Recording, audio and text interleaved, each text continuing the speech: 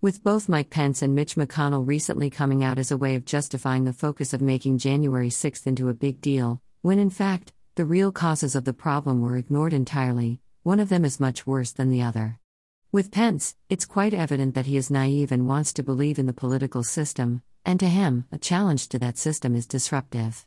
His support of the Conceal the Steal of the 2020 election is similar to how he might react to people questioning scenes from the Bible. He certainly doesn't have the mind to think critically about matters of faith, and he wants to have confidence in our government. It's beyond comprehension for him to consider just how broken our government is.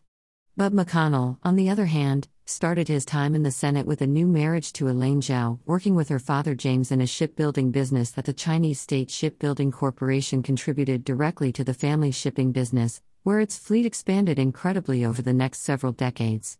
Elaine's father had been classmates with the president of China at the time, Jiang Zemin. We are talking about a marriage of connections here, where the purpose of the union was power and control. James wanted to secure his shipping business. His daughter married an American senator, and China's leadership wanted very much to get a foot in the door of American politics at the highest levels for their own strategic needs. The old crow, McConnell, knows how the game works and how all this Chinese business evolved over time, with him at the center of it. When Trump lost the election due specifically to political corruption allowing the steal to occur, which is now well documented, Mitch knows he's lying when he says the election was legally certified and fair. No, instead, Mitch played his part in crippling America to protect the family business, which was at the center of his marriage to Elaine. They wanted to get rid of Trump as much as everyone else in Washington, D.C. wanted, for all the same reasons, because they had sold out their country and empowered China to take over America by selling us all out for easy cash. Peter Schweizer's new book is easy to get, called Red-Handed. I bought my copy off a big stack at Costco, so it's not like it's a massive book from a fringe right-wing conspiracy.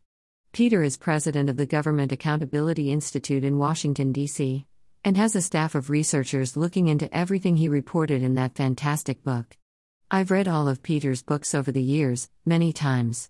And I've already read this new one many times over now, and let me just say, it's got the goods. Schweitzer does what the First Amendment was meant to do and allows freedom of speech to keep pressure on the political class to check power at the door. The result is books like Red-Handed, which goes into vast details on the level of corruption that people like Mitch McConnell, Bill Gates, Mark Zuckerberg, LeBron James, and the Biden crime family have conducted in direct relationship with China, our known enemy. When Mitch McConnell started his relationship with China, it was widely viewed that the communist country might become more like America.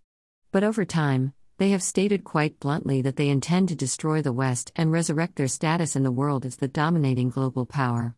And they intend to bring down America by cutting off the head of what they think our leadership is and destroying the country from within.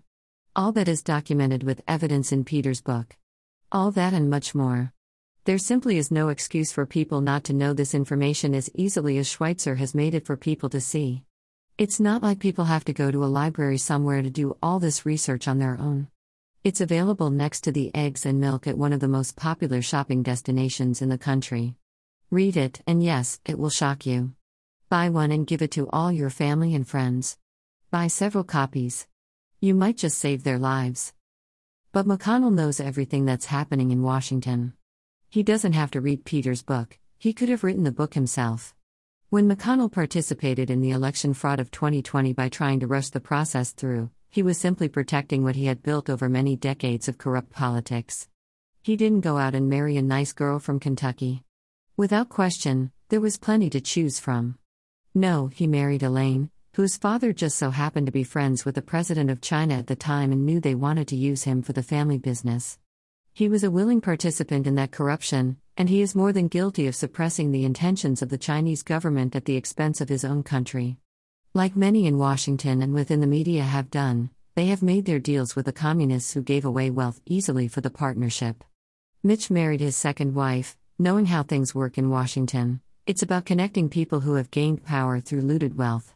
Elaine was in banking, and moving finance meant power in the swamp, so he got into the family business fully awake, which has undoubtedly impacted the way he governs.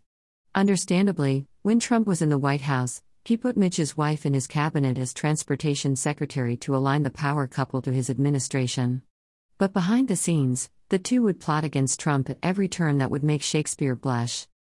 When Mitch could have stood for election integrity, or even the origins of COVID, he has punted every time in obvious protection of China and its relationship with Beltway politics. Not only does he know about all the scams he's been involved in, but he knows about all the others as well.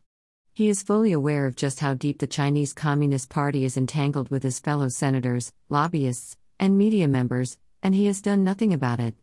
That's because he can't, because if he did, all those ships that were built for his father-in-law would suddenly be called into question. They weren't free, they came with a price tag. And that price tag was to put his daughter in the bed of a powerful senator, give him a little of the cheese, and shut him up for the rest of his life, which has been the case.